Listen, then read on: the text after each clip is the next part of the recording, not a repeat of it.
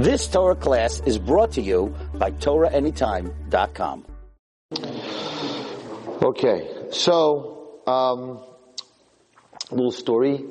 I wasn't here last week. I was away, little vacation, and I came back Thursday night. I don't know if you remember, last Thursday night was pretty stormy. But I came back Thursday night. Friday morning, I woke up and I wasn't feeling well at all.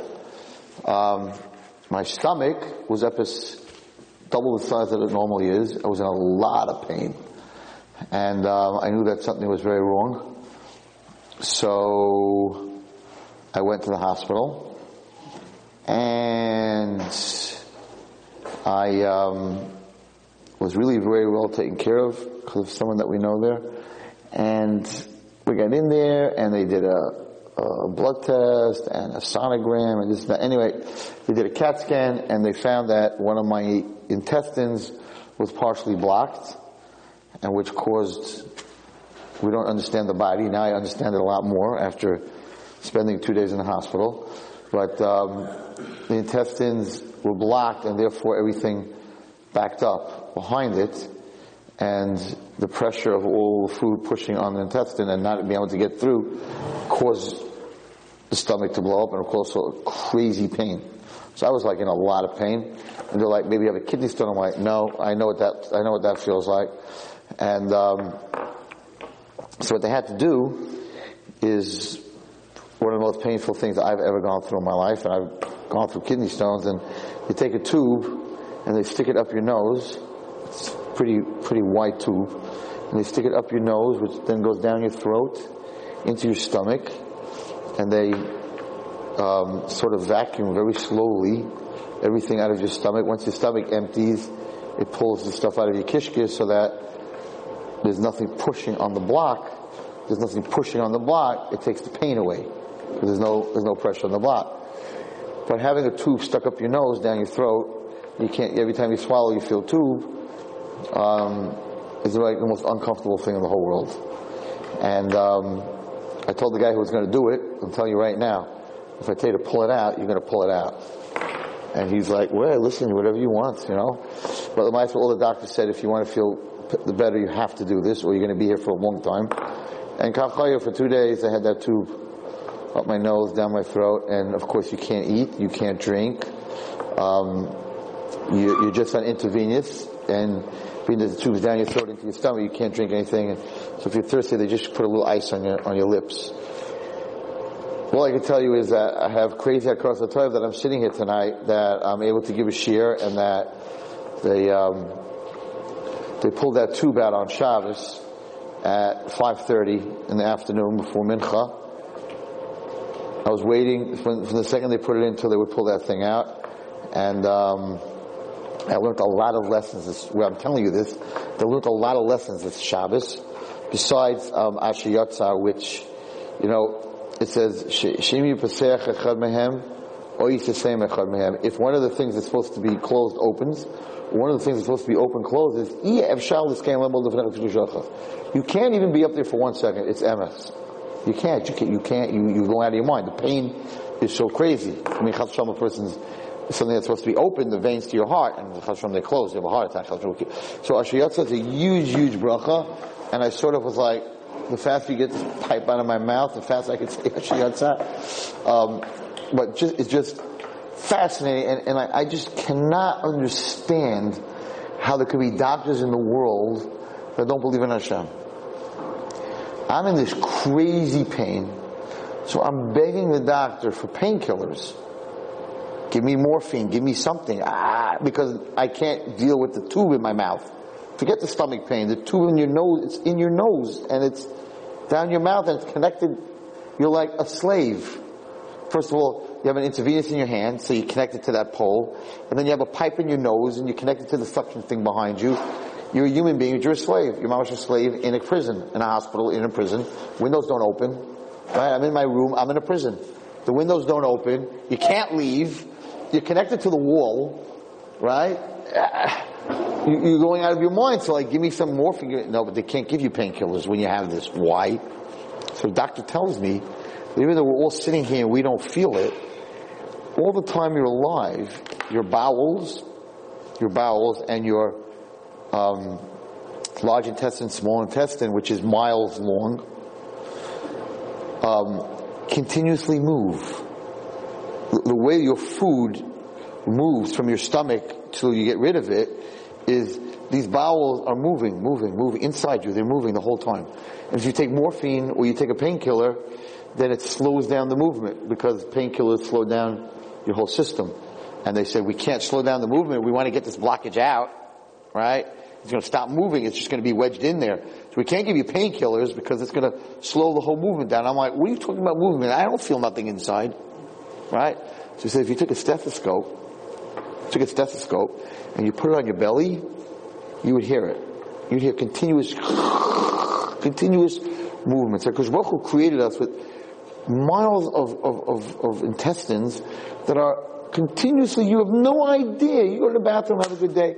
You have no idea from where that food starts to where the food leaves, that your body the whole time inside is moving and shaking.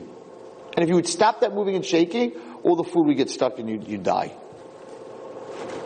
We don't even know that. So it's like, oh my God, Ashiyatza is like so huge that everything has to work perfectly, and if one thing doesn't work perfectly, it's like, so anyway, so Baruch Hashem, he pulled that thing out of my nose, and well, I want to tell you what I learned, which, you have to learn something from everything you go through. Every test they took, until I knew what it was, until you get that answer. Right? This could have been anything. God forbid it could have been, I don't want to say what, right? But it could have been anything. They thought it might even be my heart, because the pain was like in the middle and going through to my back. So they took x-rays of the heart. It could have been anything. I didn't know what it was. So every time you took a test, you have to wait. No one's in a rush to give you an answer. It's not them. It's, they're doctors. So, could you call the doctor?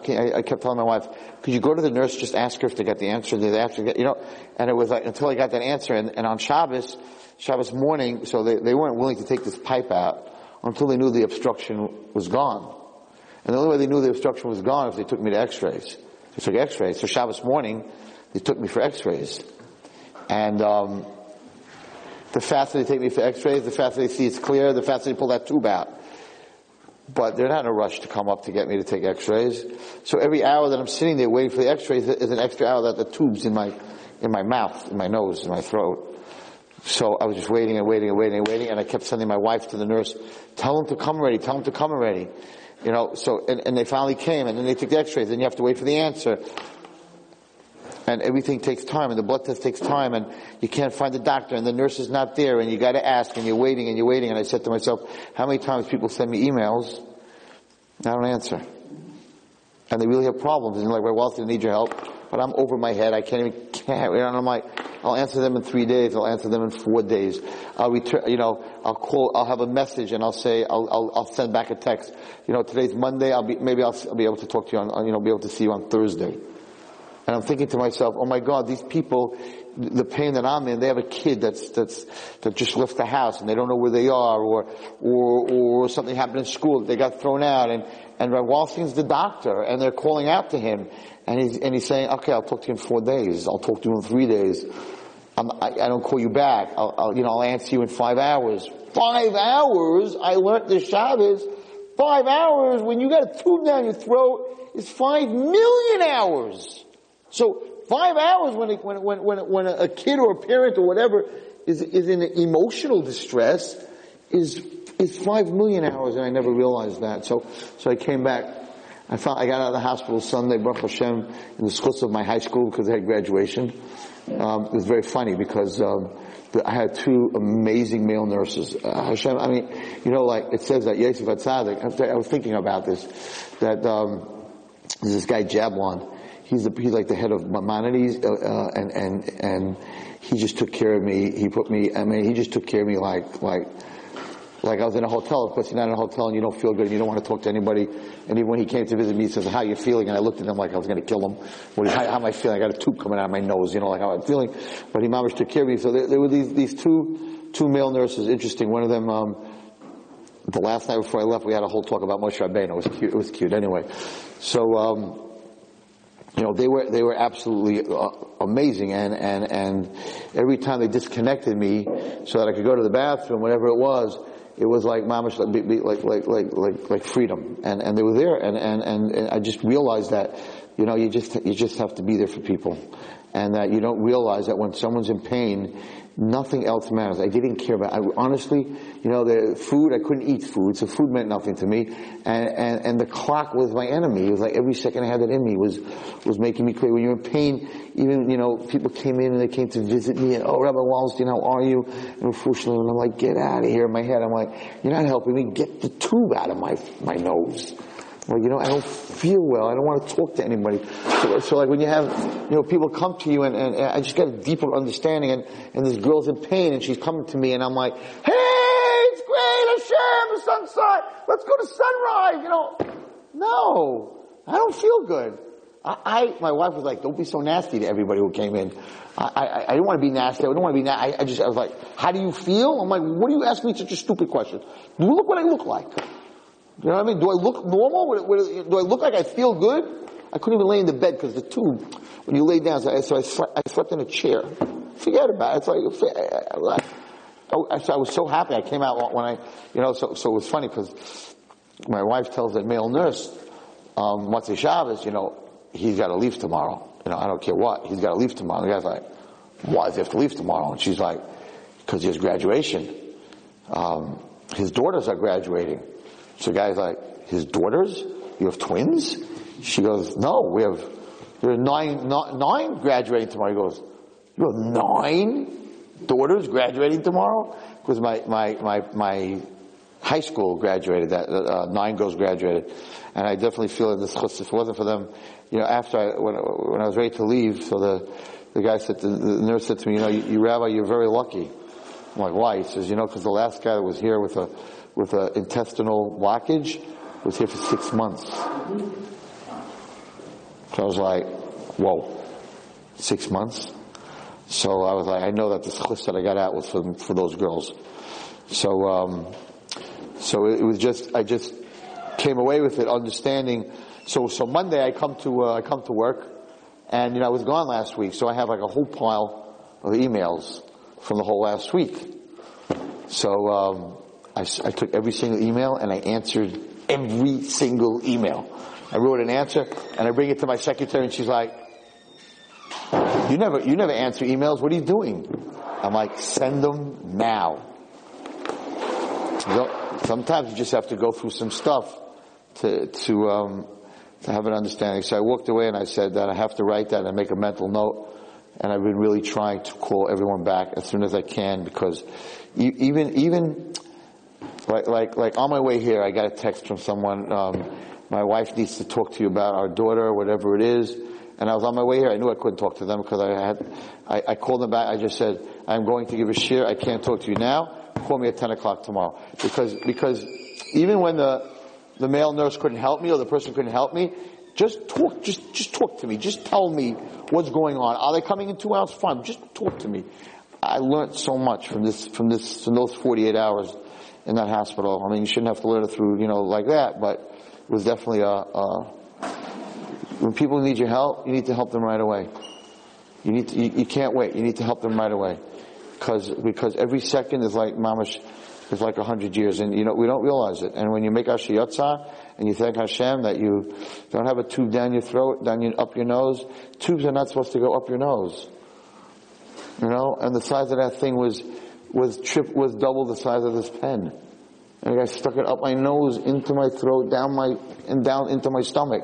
That's not supposed to be. That's not normal. And to sit there, and it's not normal. And therefore, when you don't have one of those things stuck down your nose, and you could breathe and you can smell and make a bari b'nei b'samim, Motzei Shabbos. It was already out by 5:30 on Shabbos, so Motzei Shabbos to make Havdalah. It was the nicest smell of the samim I ever had in my life.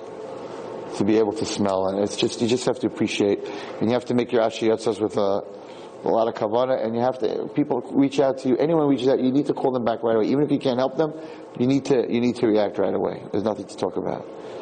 All right. Anyway, so that was Shabbos. Baruch Hashem, I'm here, and it's a memory, and what do you do with memories? You learn from them. Okay, so now let's get to, so I missed last week's Parasha.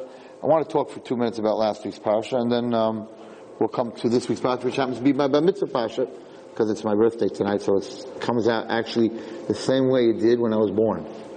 I don't know how that works in years, you can figure it out, but I was actually born on a Tuesday night. And it was Yud Aleph, and it's exactly, and it was Parashat Balak on Shabbos, so it's mamish like that. Okay. Anyway, so last week was very interesting. Last week in Parashat Chukas, what happens? They start to complain. Right? What do they say? They say, Vayidaber ha'om be'Elokim, u'Moshe, they spoke about Hashem and Moshe, Lama Helisunu mi Mitzrayim, Lamas b'Midbar. Why did you take us up from Mitzrayim to kill us in the Midbar? Ki ein lechem. There's no bread. Ein mayim. There's no water. Nafshenu katzim lechem ha'kol. And our soul is disgusted with this mun. What's this called, everyone? Kafri toiv, right? Why? Lechem ha'klukol, says Rashi, l'fi shaman nivla be'veram. So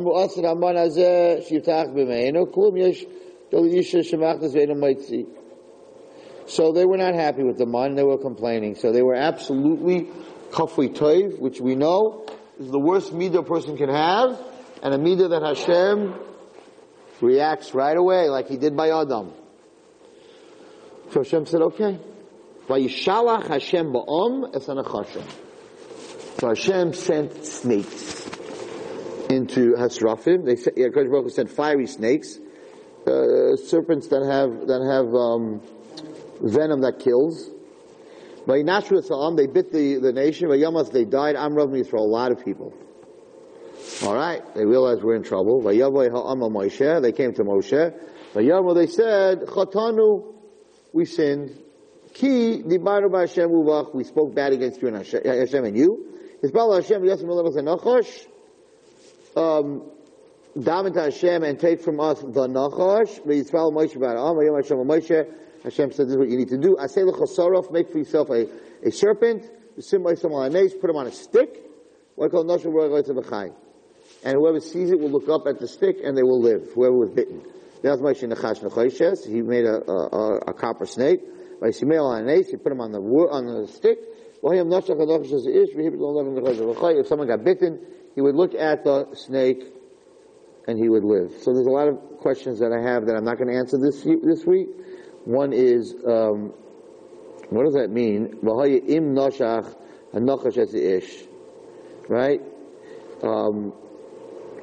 If the nachash bit the person, he should look at, why else would he look at it? If he wasn't bitten, then he wasn't dying. If he wasn't dying, why would he look at it? Right? It doesn't make sense.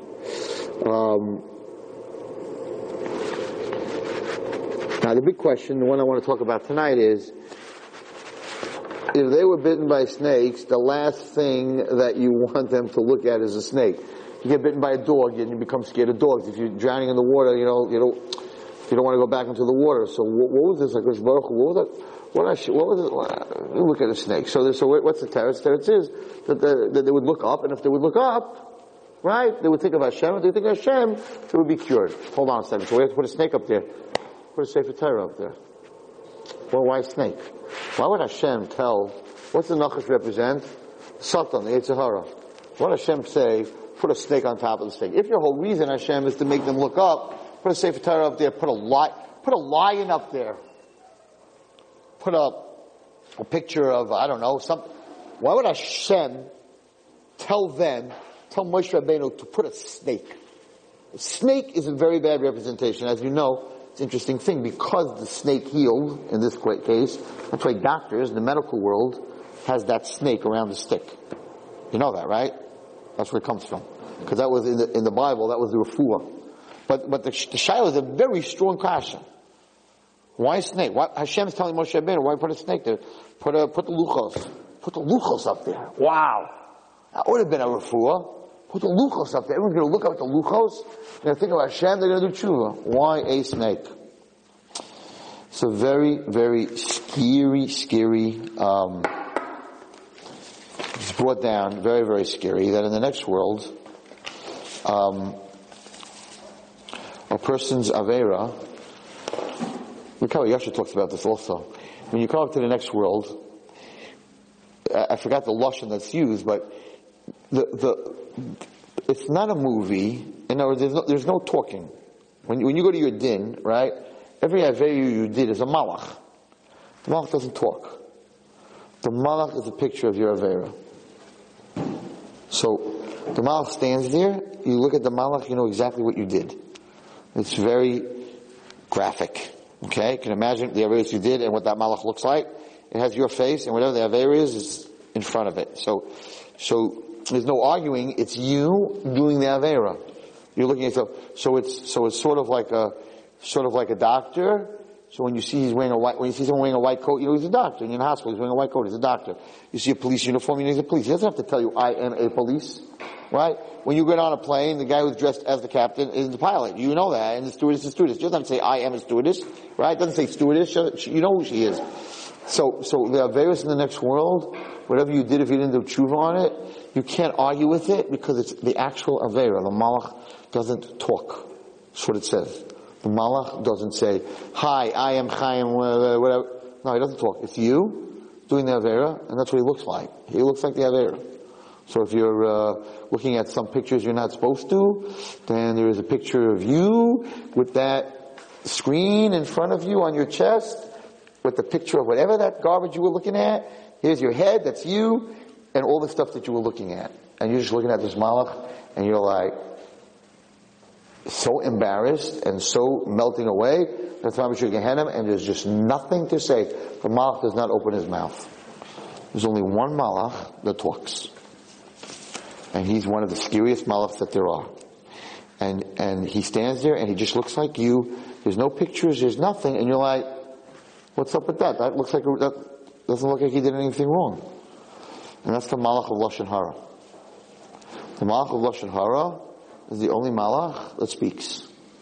And he says exactly over, in your voice, what you said. So, he is the only malach that you can't recognize until he opens his mouth. So you have no idea, he doesn't look like any Avera, he just looks like you. But when he opens his mouth, he repeats the exact Avera in the way you said it. Now, the Nachash, very, very fascinating. The Nachash was the one who had them eat from the Eitz Hadas. Right? That was what he do? He got Adam and Chava to eat from the Eitz Hadas. How did he get Chava to eat from the Eitz Hadas? He told her, right, that you could eat, right, Hashem, she even said to him, what do you mean? Hakarat Hatov. Hashem said I could eat from every tree. Hashem said I could eat from everything. He only told me I'm not allowed to eat from these two things. How can I do this? And he said, you don't have to worry about Hakarat Hatov. Hashem has something you don't have, right? So she was a kafri tov, because by eating from the Eitz Hadas, it's an interesting thing. What was the biggest part of that Avera? Not listening to Hashem? No. The biggest part of that Avera was, Hashem gave her to eat from everything, just these two don't eat from. With your Hakarat Hatov, I let you eat from everything. With your appreciation. So you go ahead and you eat from the two things I tell you not to. Imagine I'm the king, and I say, you can eat from my garden, anything you want, whatever you want. These two things I don't want you to touch. So by you touching it, it's not that you didn't listen to me, it's that you pretty much took everything else and threw it in my face. I gave you everything, it wasn't enough.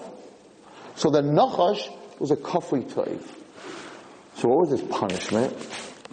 His punishment was that everything he ate, right, what did it taste like? It tastes like dust. That was his punishment, right? Because you don't appreciate anything. So if you don't appreciate anything, why should I give you taste? The whole thing is the Rashi says in Chumash, the Hashem waited till Adam was created, so he would daven for rain, and when he davened for rain, everything grew. So we learn from that Rashi that without Hakarat Hatov, nothing grows. So HaKadosh Baruch Hu created food to have taste, so that you could appreciate it. But if you're not going to appreciate it, it's not going to have taste. Right? If you don't bench, you know that. and you don't bench, you don't appreciate, you don't make the brachas the way you're supposed to, then you might have a tube down your throat, and you won't be able to get food for 2 days, right? Whatever was eating chili and kishka and everything else. So a person has to have a Hakarat. He has to be careful when he makes his brachas, that he appreciates, that he can taste, and and that he has food and everything. So the Nachash punishment was, why should I give you taste? You are the king of Kafri Tov. King of Kafri Tov, you're not going to get any taste. Afar, everything you taste, there's no taste. It tastes like dust. What happened here? What was their Avera? They came to Moshe Rabbeinu and said, why did you take us out of Mitzrayim and give us this food, this man? We didn't want this food. This is nothing. Because Baruch said, what? I gave you man. You don't go to the bathroom. It's hamaitzi lechem min hashamayim. I gave you everything. It tastes like anything that you want, and you're throwing the man back in my face. You're Kafri Tov. Who are you? You're the Nachash. So what's the Midah Keneged Midah? Why were they bitten by snakes? Why were they bitten by lions and tigers and wolves and dogs and bears? Why snakes? Because your Midah Keneged Midah, you're a Kafri Tov. I give you man. You throw it back in my face. Ooh, the stuff that's stuck in my body that has that, right? So your punishment is, you're Kafri Tov. You don't want, what was the greatness of the man? The greatness of the man, it's godless. The greatness of the man was that it tasted like anything you wanted it to taste like.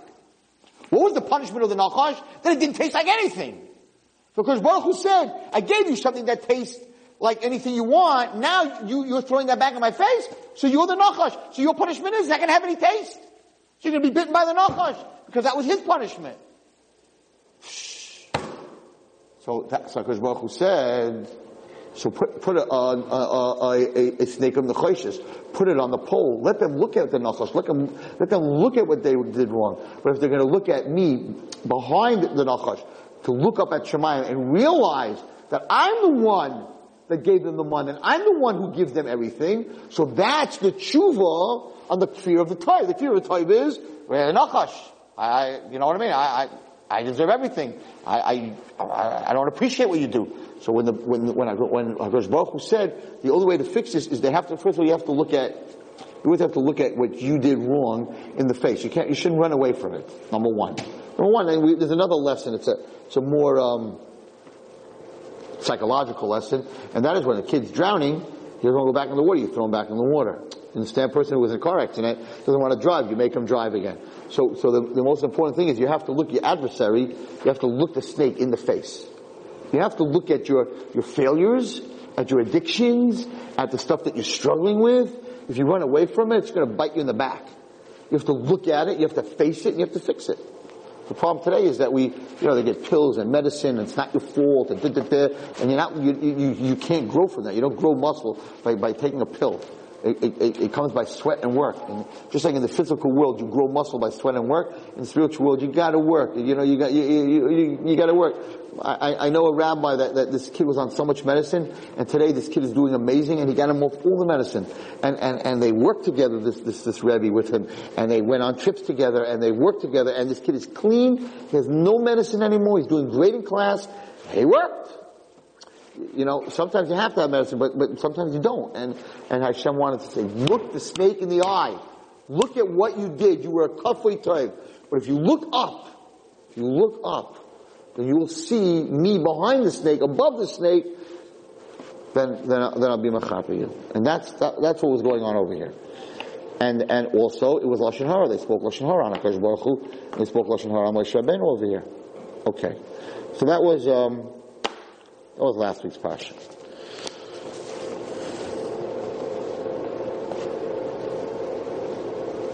It's very scary about those Malachim and Shemayim. I'm very nervous about that. It's very embarrassing.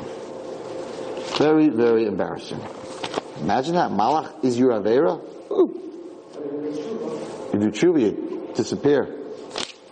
You grind them up. So you have to really do tshuva. You know what tshuva means? Tshuva means, I'm sorry that I did it. I won't do it again, and you don't do it again. That's real tshuva. Not so easy. Okay, we gotta try, we gotta work on it. Alright. New Chiddush this year. I think it's godless. Listen to this. First pasuk in Parashat Balak.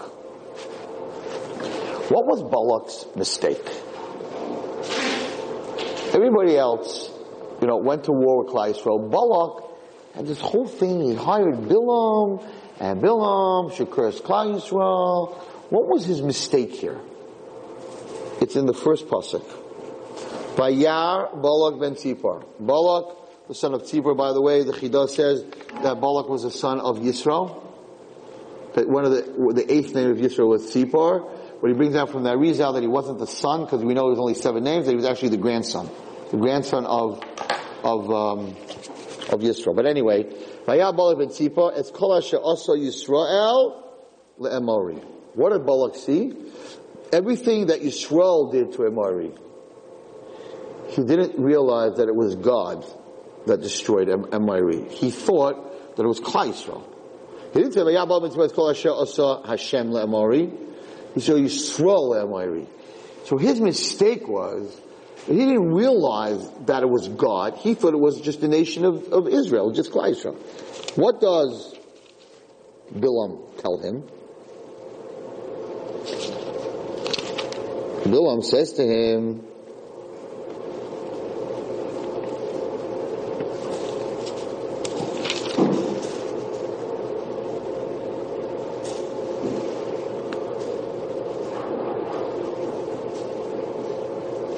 Vayakam Bilam babayke vayom al sari Balak luchul atzchem, go back. Ki me'en Hashem l'siti lahalachim machem. Hashem is not allowing me to go with you. So Bilam told Balak, you got this war wrong. This is not against Klal Yisrael. It's not Yisrael that destroyed Amori. It's God. Balak didn't see that. Now, you'll see later on, the exact same story we said in the Haftarah in Parashat Shalach, right, where the Meraglim came to Eretz Yisrael, and they came to Rachav, right? Listen to what she says.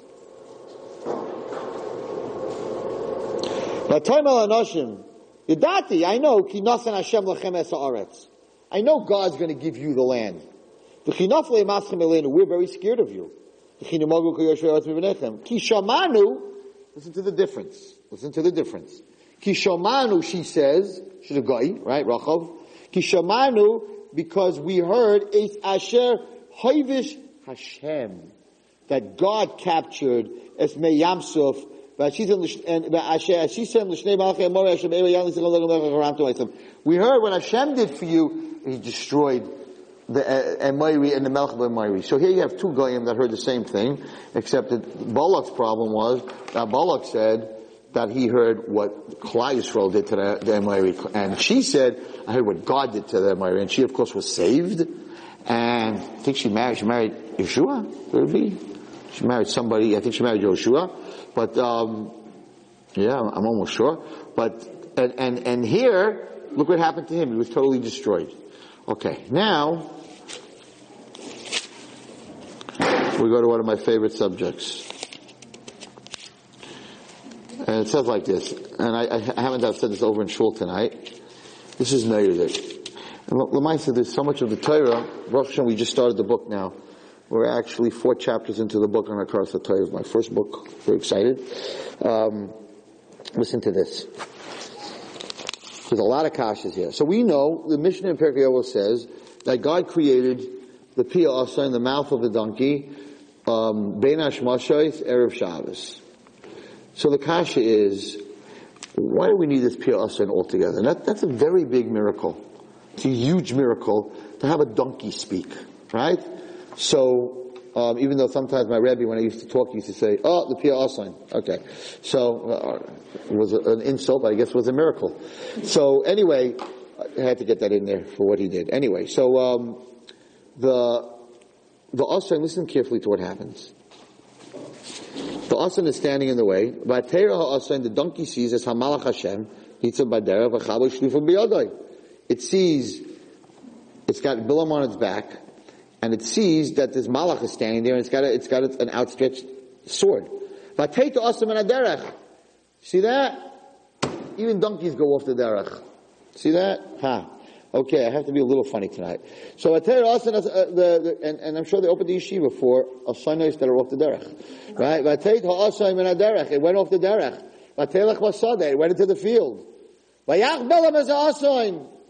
He gave him patch. He went off the derech. You get patch when you go off the derech. So he gave him patch. To get her up back on the derech. So he went off the derech. He's trying to get back on the derech. Now he's going through the thorns. And they're stuck.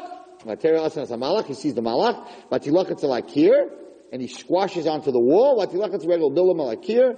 And his feet get stuck on the wall. He hits him again. He's still in his way. And then now they can't go left or right. He sort of jumps under Bilam. He hits him again 3 times. That's it. This donkey has had enough. You hit me 3 times. Hashem opens his mouth. And he says to Bilam, what did I do to you? That you hit me these 3 times. Bilam doesn't seem to be shocked that his donkey's talking to him. What do you mean? You know why you're getting petch? Because listen to what he says. Ki hisalalt me. He didn't say because you squashed my foot. He didn't say because you didn't listen to me. He said because you mocked me. What are you talking about? What do you mean he mocked him? Because you didn't listen to me. And if you don't listen to me, then you're making fun of me. This is such a deep lesson to chinuch and teaching and being a parent. And this is a lesson that I've never really spoken about, and that when I was preparing the shir, because Baruch Hu sent this to me. There's a very separate lesson over here. You have a donkey that his taina, right? Listen to his taina. So now he says to him, if I had a sword in my hand, I would have killed you. Hold on a second. What are you getting so crazy about? Aren't I your donkey that you rode from the beginning till now? Did I ever, am I accustomed to do such a thing like this to you? Did I ever not listen to you? Did I ever go off the derech? Did I ever do anything like this to you? Bilam said, Lo, you've been a good donkey. End of discussion. What happened here? Hashem opened the eyes of Bilam, and he saw the malach, and he bowed down, and the malach said, why did you hit your donkey 3 times? I was in the way, and the donkey saw me, and that's why he moved out of the way, and really I should have killed you, and I should have let it live. I sinned. Why did you sin? Because I didn't know that you were standing in the way. What should have Bilam said here? Bilam should have said, I sinned that I hit the donkey 3 times and he didn't deserve it. What was the sin? His sin was that he didn't see the malach? The malach didn't appear to him till then. What's he saying here? Again, listen carefully. This is such a lesson. This story is such a huge, has such lessons. It's not about a donkey talking. Hashem doesn't make a donkey talk just to tell Bilam, why'd you hit me? Hashem doesn't do that. There's a very deep lesson, and the lesson wasn't for Bilam. The lesson's for us. There's a huge, huge lesson. Again, Bilam says, I sinned. What is my sin? Ki lo yadati. I sinned because I didn't know that you were in the way. That wasn't your sin. I didn't appear to you yet. Didn't want you to know that I was in the way. Your sin was that you beat up on a donkey that didn't deserve a beating. That Bilam did not apologize for. And the biggest question here is, why didn't the donkey tell him? Why are you hitting me? There's a malach in the way. The donkey saw the malach 3 times.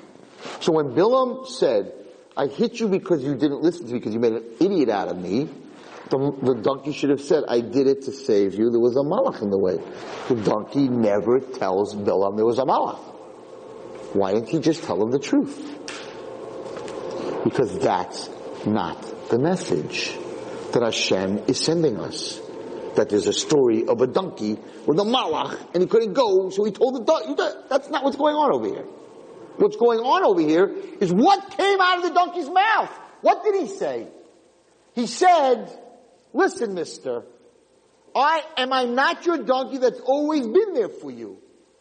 If I've always been there for you, and now I'm not, don't you think you should think that maybe there's something wrong? Where is your Hakarat Hatov for me always being there for you? And he said, you're right.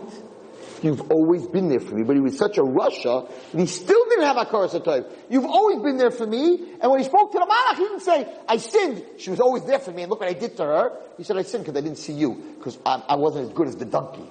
I should have been better. I should have been able to see you. Totally missed the whole point. So you have a kid in yeshiva. And he's doing good, 5th grade and 6th grade. And he's doing good in 7th grade. And then all of a sudden in 8th grade, he's failing. He's asking questions about Hashem. He's not doing well. So that's what you're supposed to do? Hit the donkey once, twice, 3 times. Keep hitting him, keep punishing him, keep punishing him, keep hitting him. So this poor kid's neshama is saying, Rebbe, for 7 years I was perfect. Wasn't I there in the last 7 years? Mommy, Tati, wasn't I there? Wasn't I a good boy?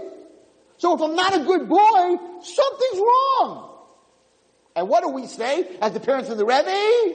Not, I'm sorry that I hit you and I threw you out of school and I did this all to you. What do we say? Oh, I should have caught it earlier. I should have punished him earlier. I should have been harder on him. Exactly what Bilam says. Instead of saying, oh my God, Chatasi, my child changed all of a sudden, something's going on in his life that changed him. No! Oh, I should have been stricter, should have taken away his phone, his iPad, his this, his that, his that. Because Baruch was screaming, what are you talking about? The kid's been good till now. The Chamor is screaming, I've been a good boy. I never went off the derech. I went straight, never squashed your foot. Mommy, Tati, I never aggravated you. I never did anything wrong to you. And now all of a sudden I'm off the wall. So don't you think there's something wrong? And we're walking around saying, the Malach! I didn't see the Malach! And this came out of the mouth of a donkey. He said, I don't understand you. I've been there for you all the time. And it goes the other way too. It goes to the Muster Shmuz to the children also. When a parent says no, you want to do this and you want to do that, and I can't, I don't want to have, I want an iPhone, I want internet, I want the car, I want this, and the parent's like, Shefel, I don't want you out past 12 o'clock at night. I have this all the time. No, I want my curfew to be 3 o'clock at these girls. 3 o'clock! 3 o'clock, you out of your 3 o'clock? What are you talking about 3 o'clock? 3 o'clock! And Motzei Shabbos 4 o'clock. Or even 1 o'clock. And the parent's like, I don't want you going out past 11 o'clock. And the kid's like, throwing a fit and going crazy, and if I had a sword in my hand, like him, like Bill, if I had a sword in my hand, I'd chop your head off, Tati. And it's the same thing, but Shefela, I've always been there for you. You need food, you need money, whatever you need, we need to go away, you need vacation. Everything I give you. So if I've always been there for you, and now I'm saying no, must be, this is the Asan screaming, must be that if I've always been there for you, and now I'm saying no, I'm not going here, because there happens to be a guy with a sword in front of me, but I'm not telling you that. He never told him that. So I'm not going there. So it must be if I always was there for you, Tatullah, and now I'm telling you no, must be there's a reason. And it's the same thing as Bilam. The kids don't understand. They're like, no, my father's wrong. What do you mean your father's wrong? They're there for you for everything else. So if they're telling you that this is not good for you, so it must be really not good for you. And this is what this donkey was screaming. And that's why Hashem opened up this mouth of the Pia Asain to teach us a lesson. Because Alachas Kama B'Kama, if a donkey is tinying Hakarat Hatov from a person, a donkey has a right to say Hakarat Hatov to the point where the Malach is saying to Bilam, you don't have a Hakarat Hatov for your donkey? I should kill you. You hear what he's saying, the Malach? The Malach's saying that a human being who doesn't have a Hakarat Hatov for an animal, I should kill you, and I should let the animal live. Allah is kama v'kama. For sure, if another human being is doing something good for you, what the malach should do to you for not showing across the Hatov, and 100 million times what God is doing for you. So if Hashem gives you life, and Hashem gives you everything, and once in a while in business, stuff's not going, or health, stuff's not going, or what you thought supposed to be is not going. So instead of hitting Lahabdul Elef of dollars, the donkey, instead of hitting Hashem and saying, oh, you're not doing this for me? I'm not giving tzedakah anymore. You're not doing this anymore? I'm not going to shakos anymore. You're doing that? I'm going off the derech. Right? Instead of doing that, sit down and think, well, maybe there's a reason Hashem's doing this. Maybe there's a malach with chaboy shlifoy beyodoy. Maybe if Hashem lets me do this, I'm going to get my head chopped off. Allah has kama v'kama. Because Baruch Hu said, they don't understand me, but maybe they'll understand a donkey. But Tiftach, Baruch Hu opened the Piyah Asayin to teach us Hakarat Hatov, and to teach us to stop hitting when something is not working. There's a reason. Stop hitting. Stop criticizing. Stop screaming. Maybe get off the donkey and try to figure out why it's not going anymore, instead of beating the donkey up. And that HaKadosh Baruch Hu felt was so important to be taught, that he was Mishana the Bria. He was Mishana the Bria and created an animal, a moment in time against the Bria, because animals are chai, they're not medaber.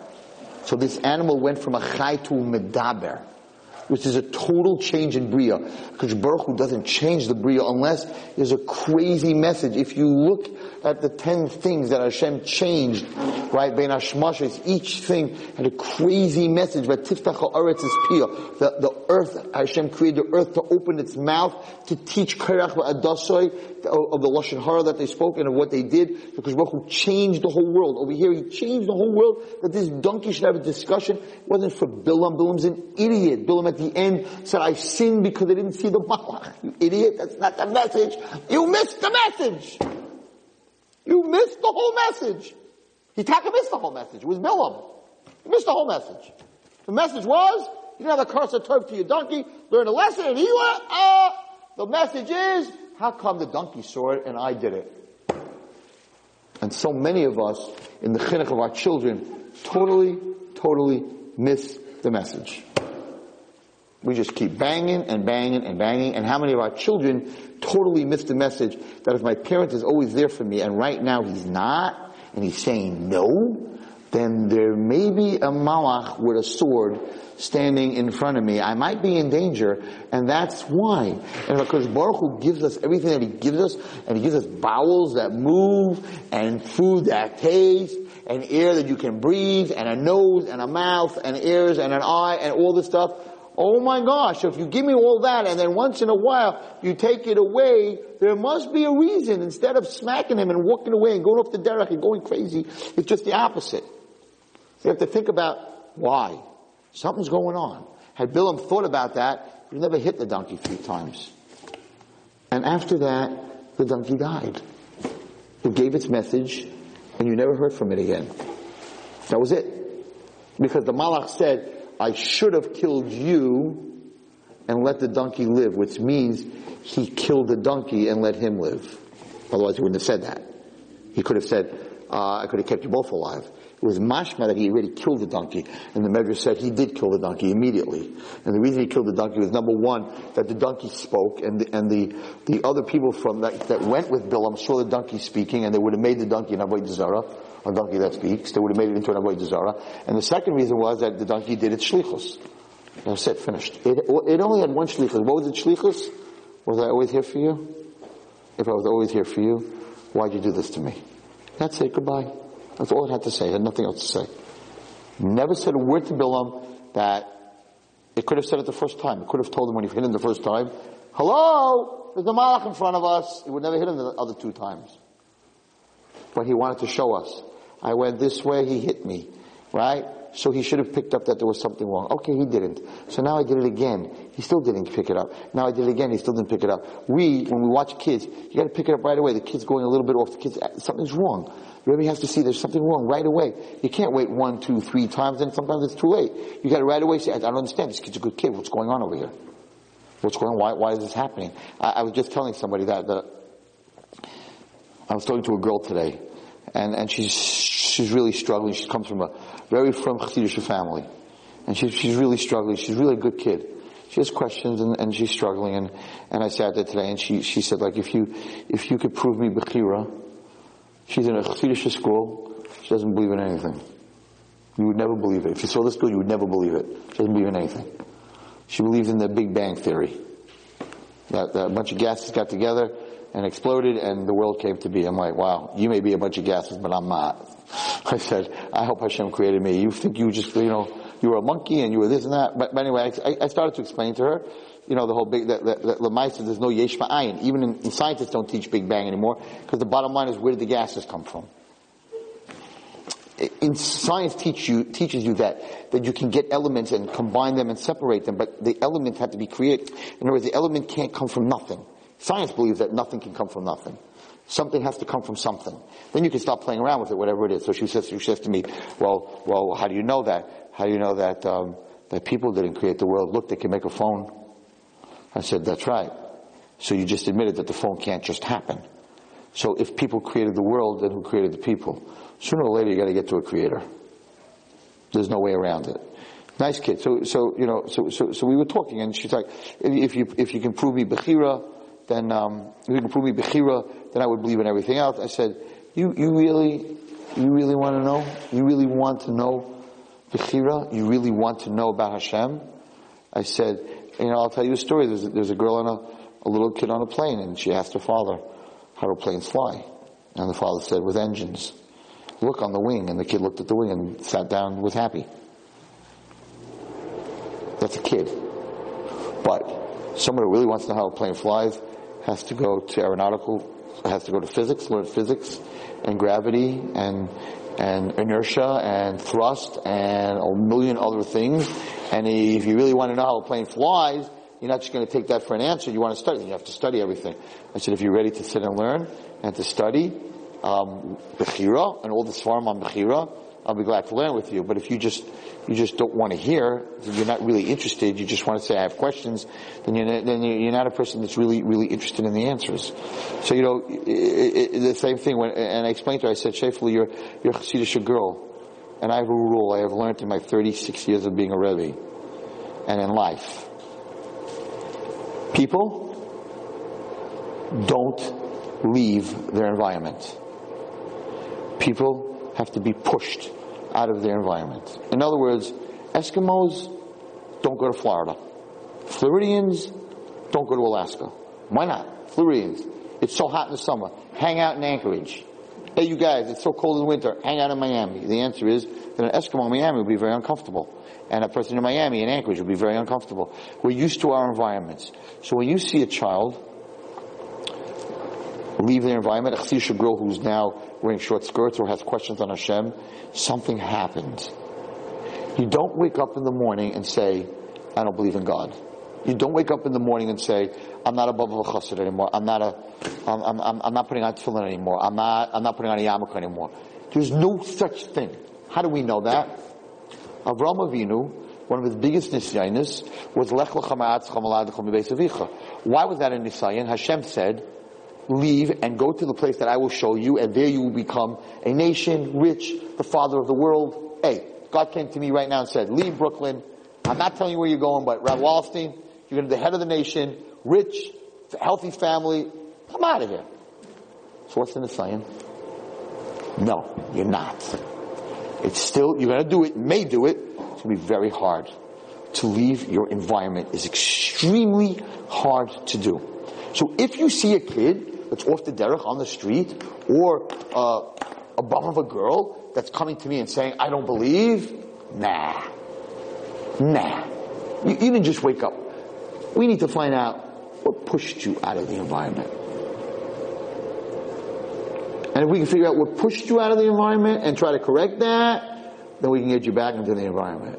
For nobody just steps out. from what he is. It's one of the harder things. That's why when you do kiruv and kiruv v'chokim, and you want to take someone from an irreligious family and bring him into Yiddishkeit, it's very hard because you're taking him out of what he's used to, what's his normal, right? And it's very hard. And even when he becomes from, it's very hard to live that way because his environment is always pulling him back. His parents and his family and what he has to go through is always pulling him back there. It's very hard to be out of your environment. It's very hard to be a refugee. It's very, very, very hard. So when you have a kid who's doing great, first grade, second grade, third grade, fourth grade, fifth grade, sixth grade, seventh grade, eighth grade, he's in ninth grade, 10th grade, all of a sudden, boom! Right? You're just like, boom! No. That donkey went off the path, right? So to say, the Havdil donkey went off the path. You need to find out what was standing in front of what happened over there. No kid just falls off like that. It doesn't happen like that. And it's so easy to find because when you watch the scale, and I'm talking to a kid and he's like, I'm talking to the parents, 6th grade good? Yeah. 7th grade good? Yeah. 8th grade good? Unbelievable year. Graduated valedictorian. 9th grade good? Fantastic. 10th grade? Oh my God. 10th grade? Off the derech, not even Shem Shabbos anymore. Smokes. I'm like, okay, right here. Let's circle right here. Okay, talk to me about what month? When did it happen? Okay, so we have 2-3 months here. We just need to look into those 3 months because that's where the push happened. And then we find out abuse. We find out something he saw on the internet. We find out a very bad friend. We find out a lot of other things that happened in that little circle. And now we need to fix that. Is that friend still there? Was that abuse taken care of? We have to figure out what happened over there. But no one just goes, boom. It doesn't just happen like that. And that's what this pastor's screaming. The donkey's screaming, hello, I've been normal till now, Tati. And now I'm not normal. So something happened. Stop hitting me. Stop hitting me. Figure out what happened. And some of us, we just don't get it. And we're like, just had bad chinuch. Maybe I should have done this. Maybe I should have done that. And he's telling the malach, Chatasi, I sinned. What did I do wrong? I didn't see you. Man, you missed the whole picture, mister. I didn't see you. I should have been great enough to see you. That was his mistake. And that's what Hashem is screaming at us in this week's Parasha. And that's why he created something against Teva. And the basis of it is, that what the donkey's also saying to him is, where is your Hakarat Hatov? The Medrash says something really terrible. They were husband and wife. Bilam actually slept with his donkey. Because he served, maybe next week I'll learn with you that medrash. It's a crazy medrash. He served these 2 malachim that were thrown down to this world who became the worst, and they're stuck in a mountain. And the reason we don't know where Moshe Rabbeinu is buried is because he's buried right across from them. Because if he didn't counter their tumah, the world would be destroyed. Bilam is crazy medrash. It's like from a skyfly. He used to go to their cave. They're buried deep in a cave. They can't get out. Right? He used to go to their cave. He used to serve them. And the more tumah you did, the more power you got. Bilam was the most powerful sorcerer. Him and Balak were both sorcerers. And Balak worked with tzipah. He worked with a bird. It's unbelievable measures. It's something to look at this week. But anyway, so he served them. Now the biggest tumah is to sleep with an animal. So he slept, this was his wife. So she said to him, I've been your wife. I've been there for you, for everything that you need. And now, I did this, and all of a sudden you're scorned and you're angry and you're taking it personal. And because he said to her, you scorned me. You took it personal. She said, hello, where's your Hakarat Hatov? I've been there all the time for you. So if I'm not there for you right now, there must be a reason. So instead of hitting me, why don't you talk to me? Why don't you? Hashem opened the Pi Asim, but he didn't open the Pi Bilam. Bilam should have talked to her and said, what's going on over here? Lahavdil, husband and wife. The wife does the dishes and she does the laundry and then the one she does something wrong, the guy's freaking out. Ask her, hello, Shafel, you had a bad day, what's going on over here? Why couldn't you, what happened over here?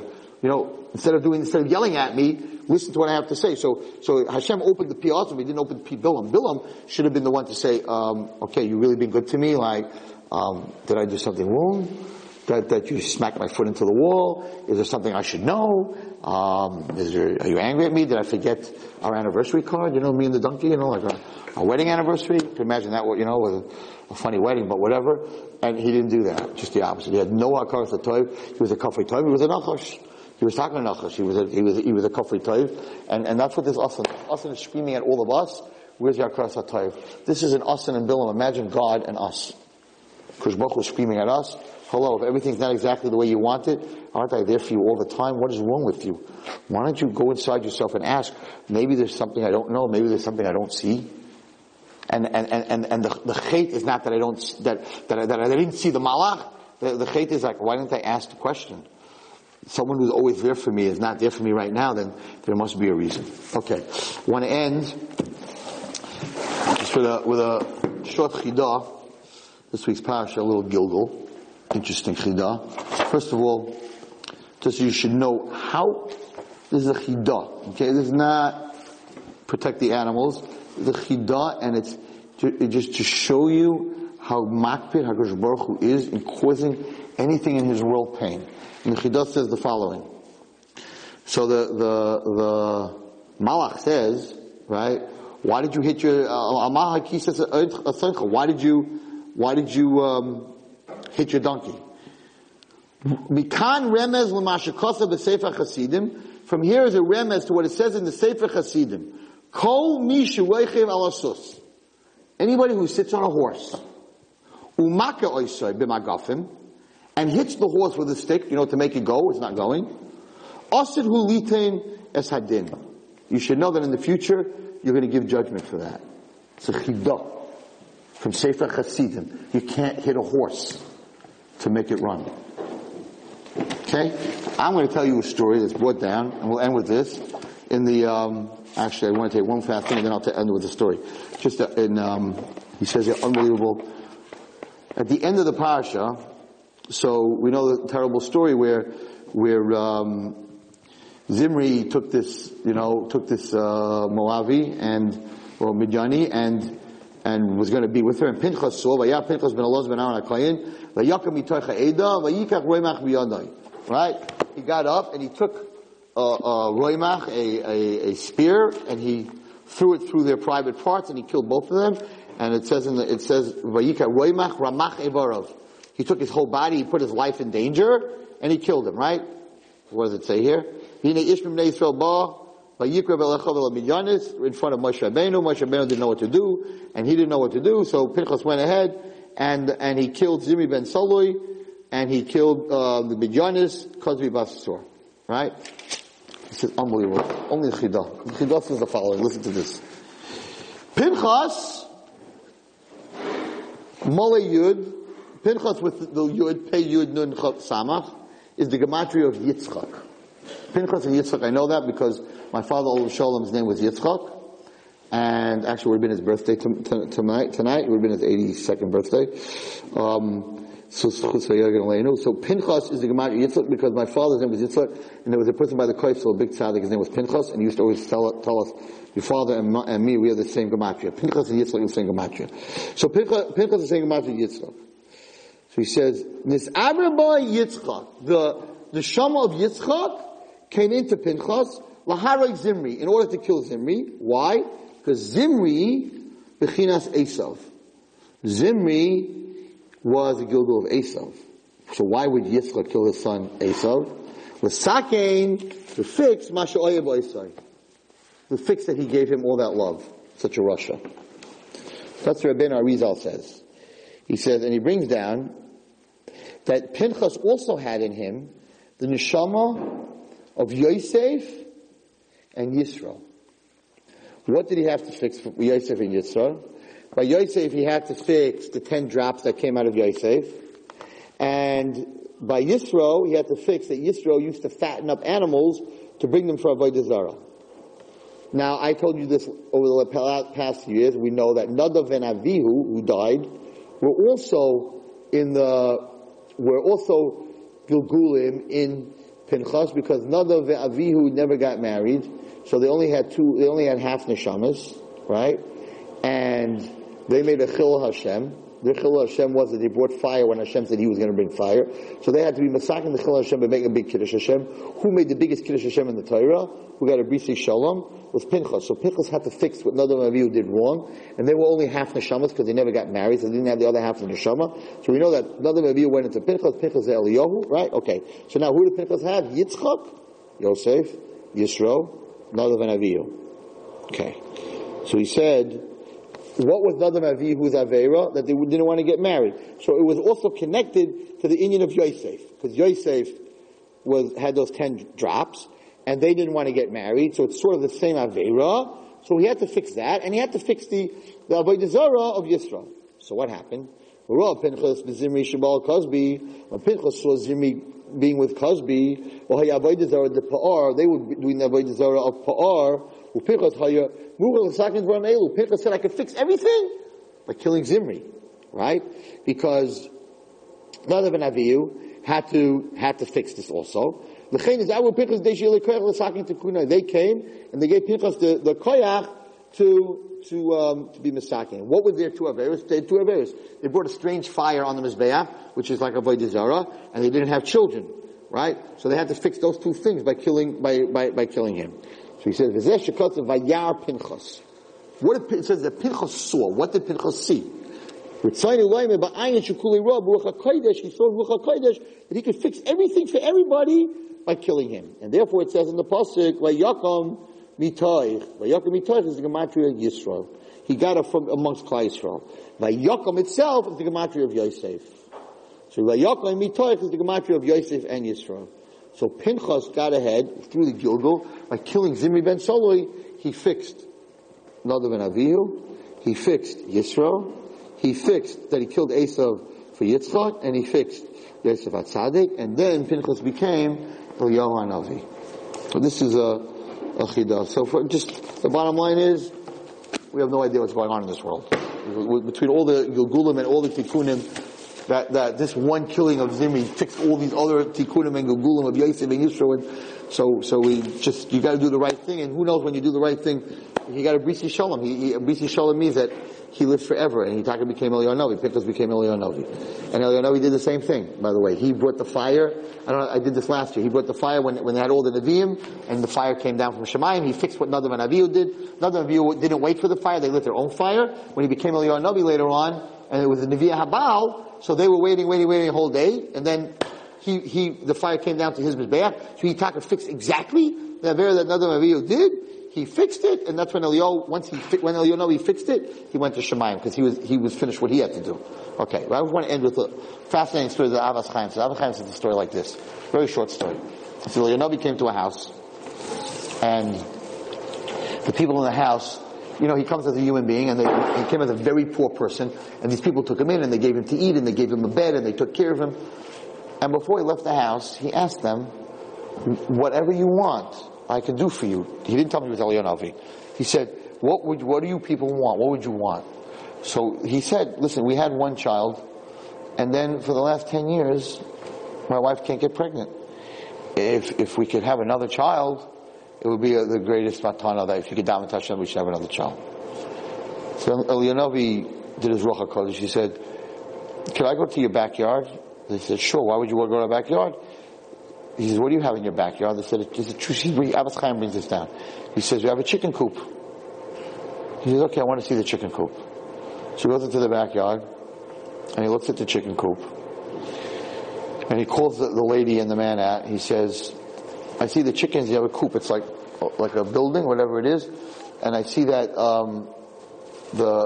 the big chickens, they're able to jump down and to jump up. But the little chickens, the little chickies, they don't have wings yet, so they're stuck.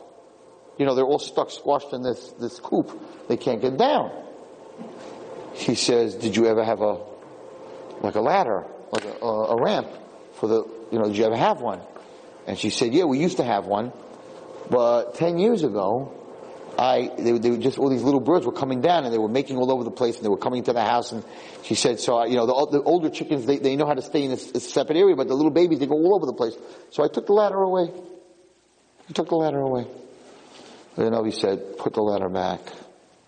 The reason you don't have children is because these little baby birds, when they're stuck up there and they can't go down, and they see their mothers going down, they cry to Hashem, they're in pain. And you want to have a baby, but you're making Hashem's babies, little chicken babies, to have pain. Hashem can't give you a child when these little babies are having pain. If you put the ladder back, a year from now you'll have a baby. Abbas Chaim says, Achaya. Could you imagine? Little chickies couldn't go down, didn't have a place to walk down, so they were in pain, so they cried to Hashem, so this woman didn't have children. How makpid HaKadosh Baruch Hu is on Tzar Balachayim and causing pain to a little chicken. How makpid Hashem is on Chas v'Shalom causing pain to our parents or to another human being. HaKadosh Baruch Hu punished this couple not to have children because a baby chicken couldn't jump down to the ground. Allah has kama v'kama Chas v'Shalom, what we go through in life because the pain that we put other people in. How careful we have to be not to put other people into pain. And we learn this from he brings down, you're not allowed to even hit a horse to make it run. How careful you have to be in Tzar Balachayim. So the lesson for tonight is Hakarat Hatov.